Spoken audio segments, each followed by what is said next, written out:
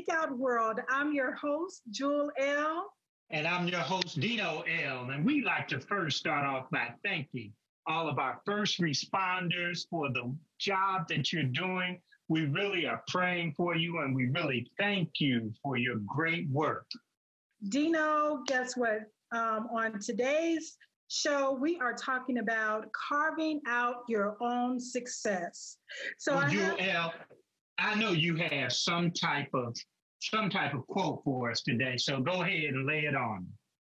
You know I do. The quote is, don't ever think that just because you do things differently, you're wrong. And that's from the great American novelist, Gail Tsukayama. And so our guest today, as we even wrap up the month of May, which is Asian Pacific American Heritage Month, but that's not the reason why I have our guest on today. I've been wanting to have her on Speak Out for a while. She is an activist, a community organizer, and a champion of equity liberation. She is also the executive director of 9 to 5 National Association of Working Women. All right. Give a warm welcome to our guest, Ling Ling Chansey. Ling Ling, thank you. All right, Ling Ling in the house. Thank you. Thank you for having me today. It is such a pleasure to have you on Speak Out today. And there's so many things that I want to be able to talk about because you have such a great life story, and you've been involved so long in terms of activists and really fighting for justice, for equality for women, but for all people. So I just want to let the viewing audience get a chance to hear a little bit about your story. You were born in Singapore. Can you tell us a little bit about growing up in Singapore and then when you came to the U.S.? Thank you for asking that question. And yes, I grew up in Singapore back in the 70s. I grew up in a really traditional Chinese household, very conservative and very patriarchal. My mom actually only have a third grade education, and she had to leave school to care for her siblings. She has a huge family, and so does my father. So, when my mom was, when they got married, we were very poor. My dad had a little convenience store in our neighborhood, and that's kind of how we grew up in the community. And my mom always said, she had 2 girls and 1 son.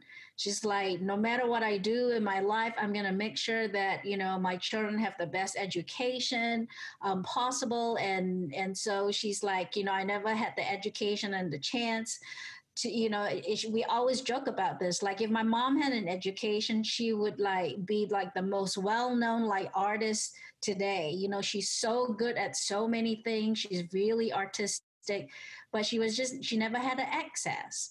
So, my parents had, like I said, had a little convenience store, and my mom, was a seamstress for a really, really long time when I was growing up, as far as I can remember. The lights would be off and she would be on that sewing machine, and through the night. And every time I remembered at the store, if my parents got like a $50 bill, they would stick it into, they turn kind of like an old coffee tin into like a savings bank. And every time we would get like a $50 bill, they would put that $50 bill into the can. I can still remember it was under the bed, where we kept it. And we all, we only had like a 1-bedroom at the back of the store. So growing up, we lived in the back of the house, and I actually did not sleep at that location because the room was too small. Plus I have an older brother and sister. So I grew up mostly with my aunt, my dad's older sister. So my parents actually finally bought a house when I was in 1st grade. So we were able to all move in. My aunt and her family and my family, we all moved into one house. So that was the first time I actually moved home to live with my parents. So growing up, in Singapore, the education system is very different than the American system. Mm-hmm.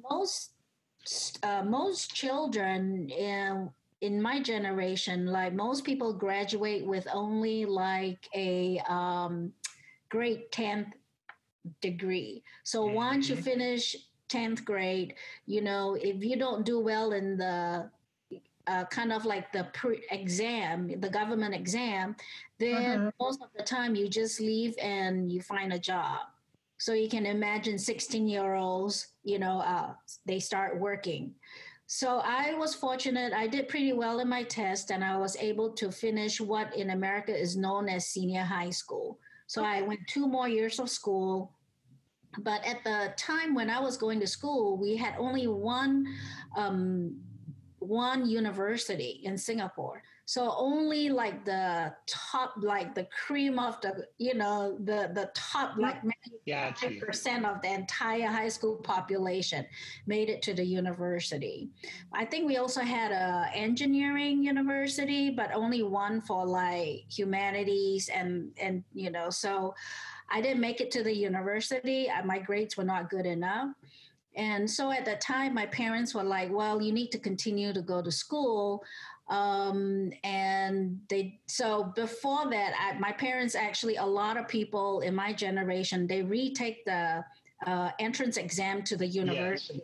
They repeat the second year, but I refused to do it. I was like, I'm not going to school anymore. So actually, behind my parents' back, I actually signed up for culinary school because I really wanted to be a chef. Oh, okay. So I went behind my parents' back. I signed up for culinary school. My parents were so upset with me. I actually did graduate with a culinary degree. But then once I started working, my parents were like, this is not the life that, you want to lead. Like you should go back and get a 4-year, your bachelor's.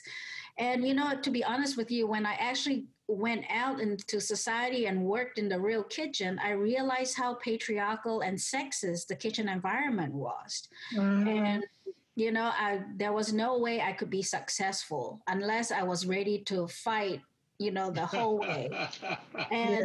And so I actually took my parents' advice and I actually came to America to go back to go to university.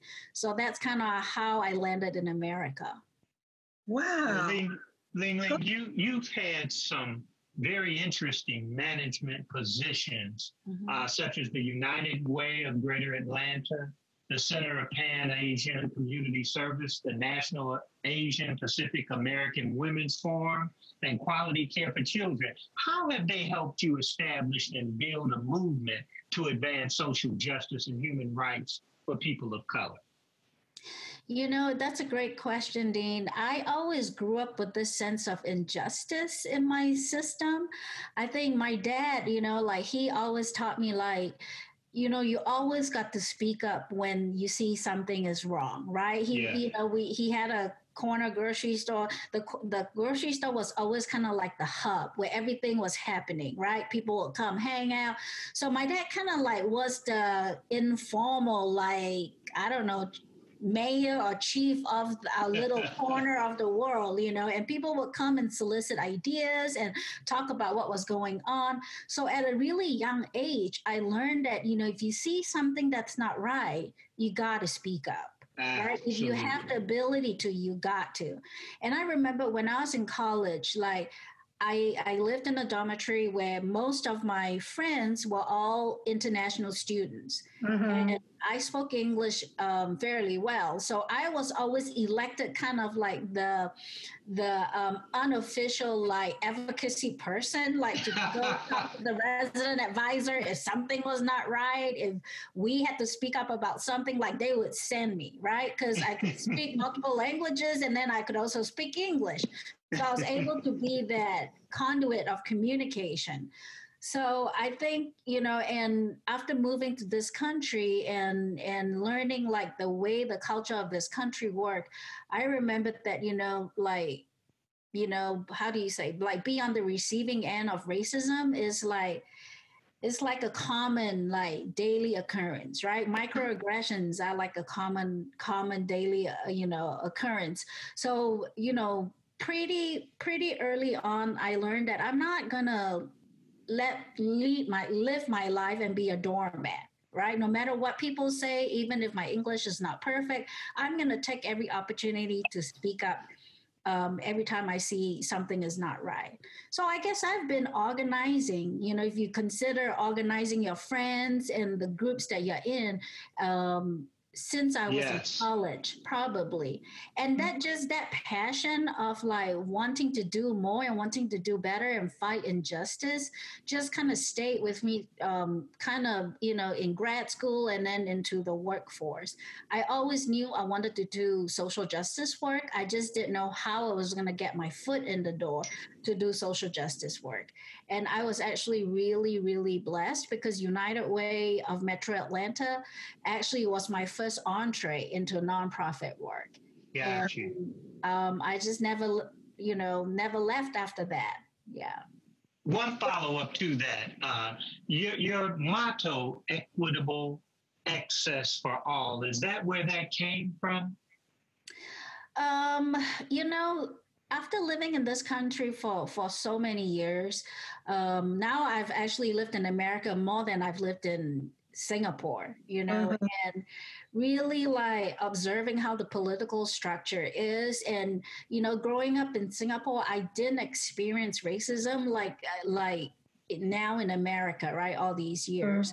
Got you. And I think that, judging at, how the American society and the values of this country, when you're in Asia growing up, you think, oh, America is like this dream of endless possibility. Right? Like this like human rights country where you can live your full selves. But Yes. after being educated here and living in this country, I realized that that is actually not the case at all. Mhm. I always say you do not choose the skin color that you're born into, but you're definitely treated very differently based on your skin color, Yes. right? And Yeah. so like the slavery, the history of slavery in America is so deep seated and so deep rooted, right? And the systems that are set up today in the American society were not set up for people of color to be successful, Right. right? And so I think that's part of like my sense of like, we have to fix this. How do we Yes. go about fixing it so that we can have equitable access? Because we don't have equitable access right now in our society. It's I very agree. much based on your economic circumstance, like it's classism baked with racism, right? Yeah. And Yes. Yeah. so all is systemic. So how do we go about changing that? And I mean, Ling Ling, you see so much, have seen so much as an activist here in this country since you've been here, because not only have you experienced the racism just based upon skin color, but you've also seen the injustice that happens to immigrants that come to this country, especially women that are undocumented, women that are trying to work to make a living and unable to do so. You know, I mean, can you share a little bit about your own personal experience here in America and how that really developed your passion here and activism on that level as well? I think, like I said, growing up and outside of America in a different country, you always have this view of America is the land of opportunity and the land of possibilities, right? Mm. So I think many people choose to uproot themselves from the place that they grow up because they are probably not as many opportunities for them to come to this land of opportunity, right? And I think, but by the time you get here, you realize that actually that may not always be the vision that you had when you embarked on this journey. But by the time you get here, it's too late. I mean, you Yes. think about like you are sacrificing everything to have a better life for your family, and you bring your children and you come to this country and seeking a better life. But after you get here, if things are not the case, everybody has different circumstances. I hear of so many stories of women, bring their children crossing the border from Mexico into America because all the resources in their hometown have been depleted and they have no choice but to come here. But then how they get here, right? Many are enslaved by paying all these like fees or debt, right, to get here. Mm-hmm. So, I've even heard of like, this is why I'm not a big fan of cruise ship. And I can tell you a story, like, there are many of these cruise liners, right? They go into villages where they said, okay, if you come and work on the ship for an extended number of time, you get this much money. Right. But then you got to pay the headhunter that sum of money to be able to get your paperwork so that you can come on the cruise ship. But then the living circumstance and the work, how do you say what the work is when you actually get on the cruise ship it's really inhumane. The living conditions are not, what I think is acceptable. If I were to work on the cruise ship, and by the time you take away the expenses that they have to pay, that headhunt, the fees that they had to pay, by the time the money that they earn is pennies.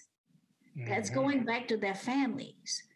So there are so many women that think that they can have a better opportunity, but when they actually get here, that's not always the case. But it's too late. What do? So you have to make, I would consider myself like your friend Sharon is kind of a MacGyver attitude, right? You just got to make do. I say this like, immigrants and people of color, we are so good at hustling because we're used to. We have to hustle all the time to make it work, right? So when you're faced with those difficult choices and decisions, what do? You hustle to make it work. So unfortunately, for many, many people that are living in this country who do not have papers, they are even worse. They don't even have half the access that we have access to.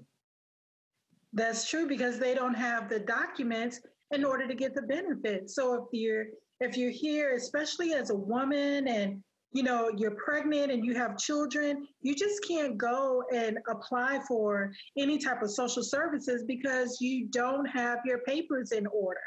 And so how do you continue to feed your family? How do you continue to work? It's all those things. And even though we hear this racist rhetoric, because that's what I consider it to be, racist rhetoric about immigrants taking American jobs.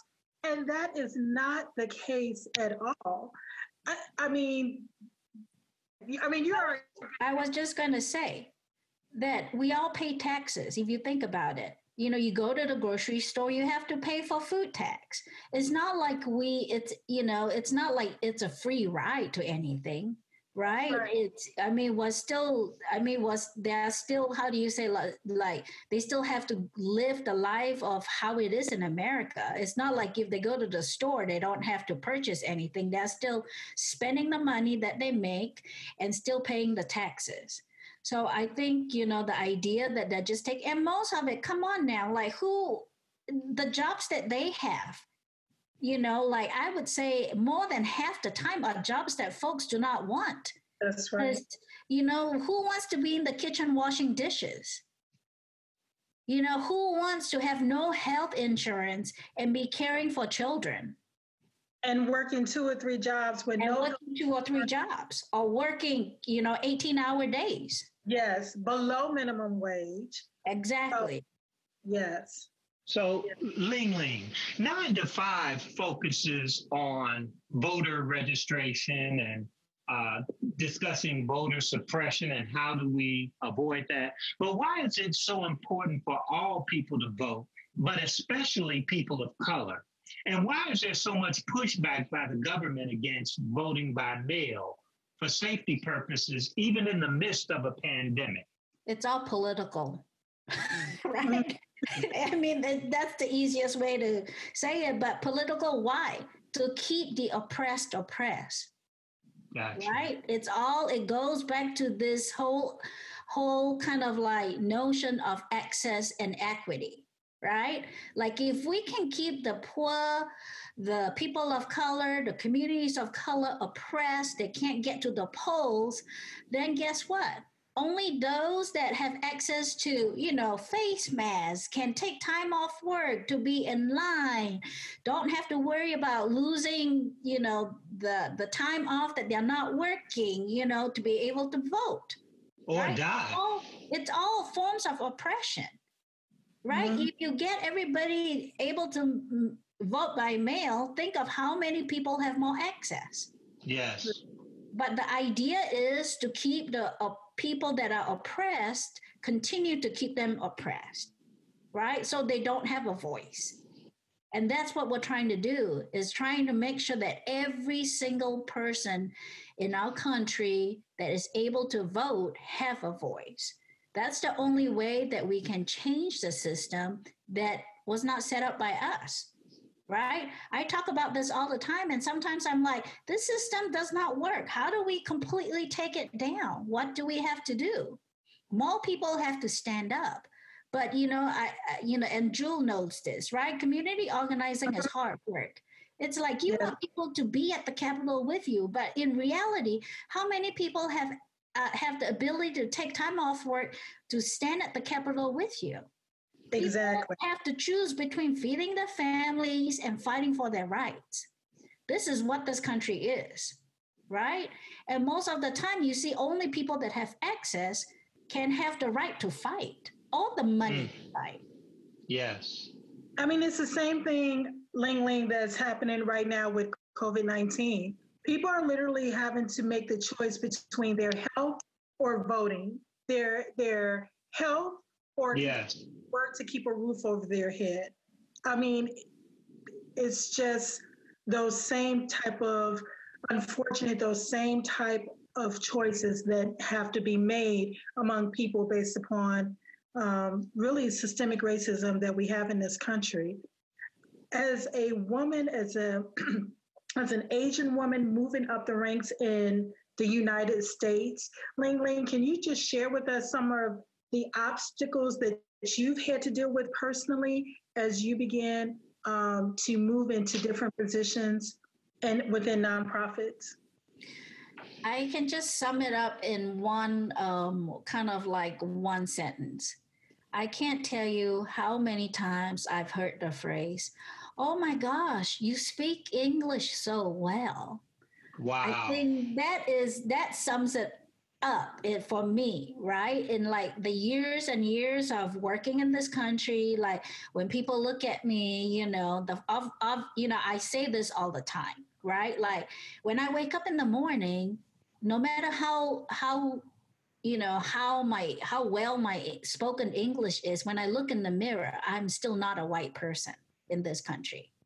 I wake up in the morning and I'm still an Asian girl in the mirror that I see, right? Mhm. So that is the first thing, you know, people judge you based on who you are to begin with, right? And in this country, unfortunately, that's kind of like the first impression.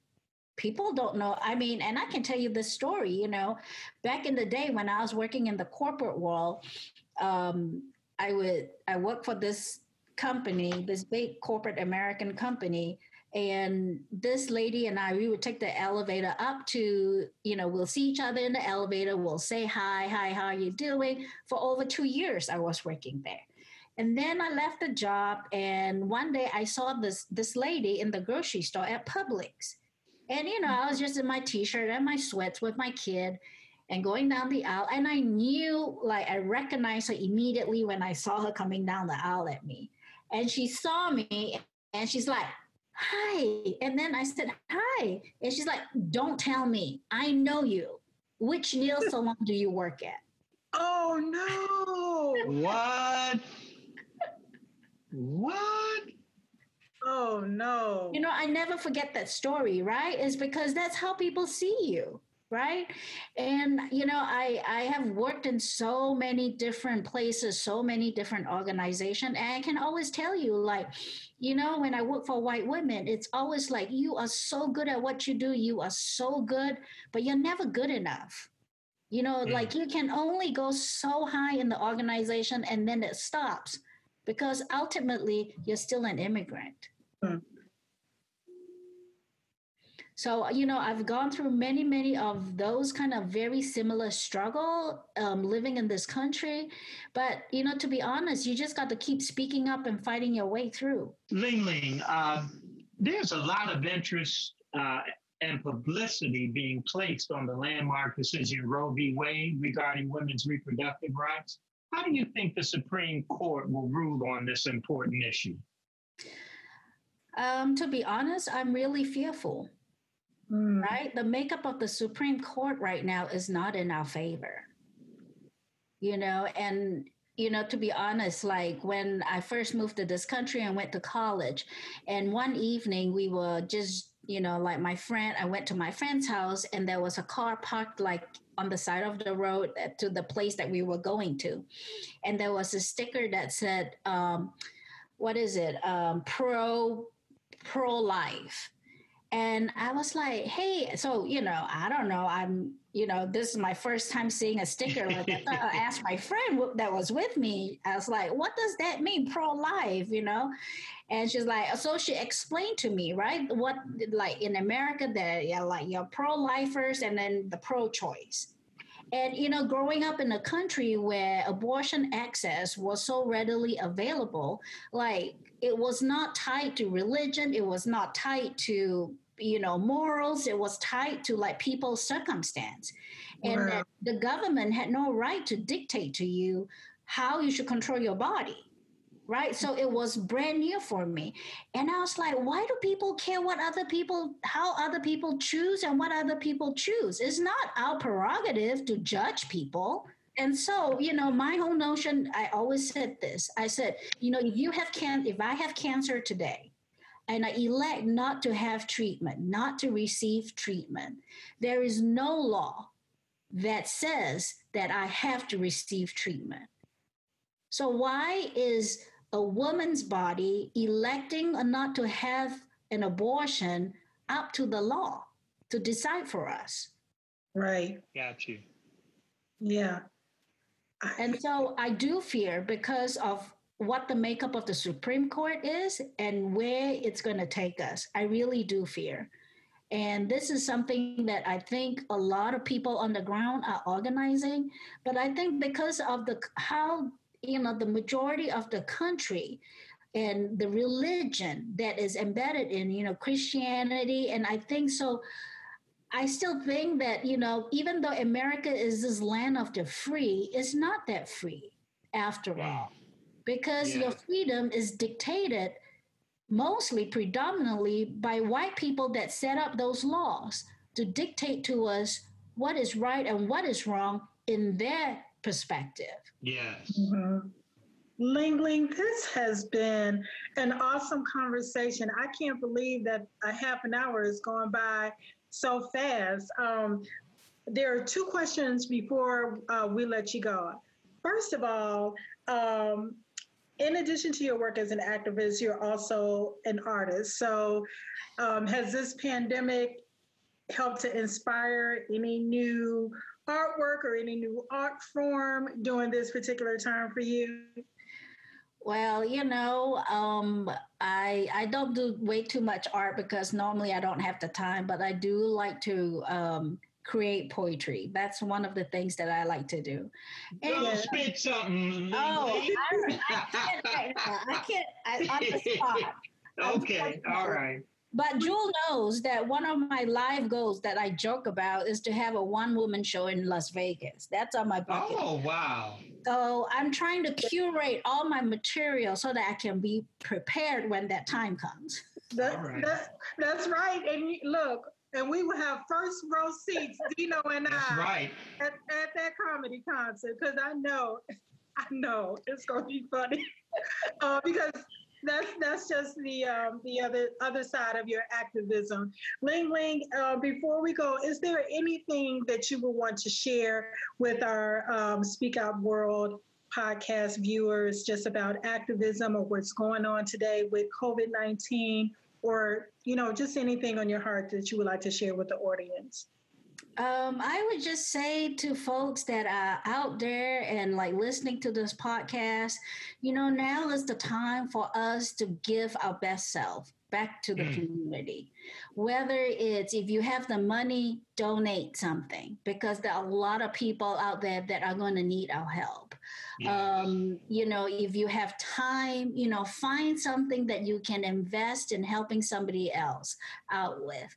Like, now is the time to really show that we can do this with or without the federal government. Right? Unfortunately, all the state government, all the local governments, like this is the time when you really have to reach out to your neighbor and ask them, do you need me to pick up your groceries? Like, what little acts of kindness, I think, is the only way that is going to help many survive this COVID-19. Wow. And also to thank all the people that are on the front lines that are sacrificing for us every day. Absolutely. And Ling Ling, I want to thank you so much. Yes, absolutely.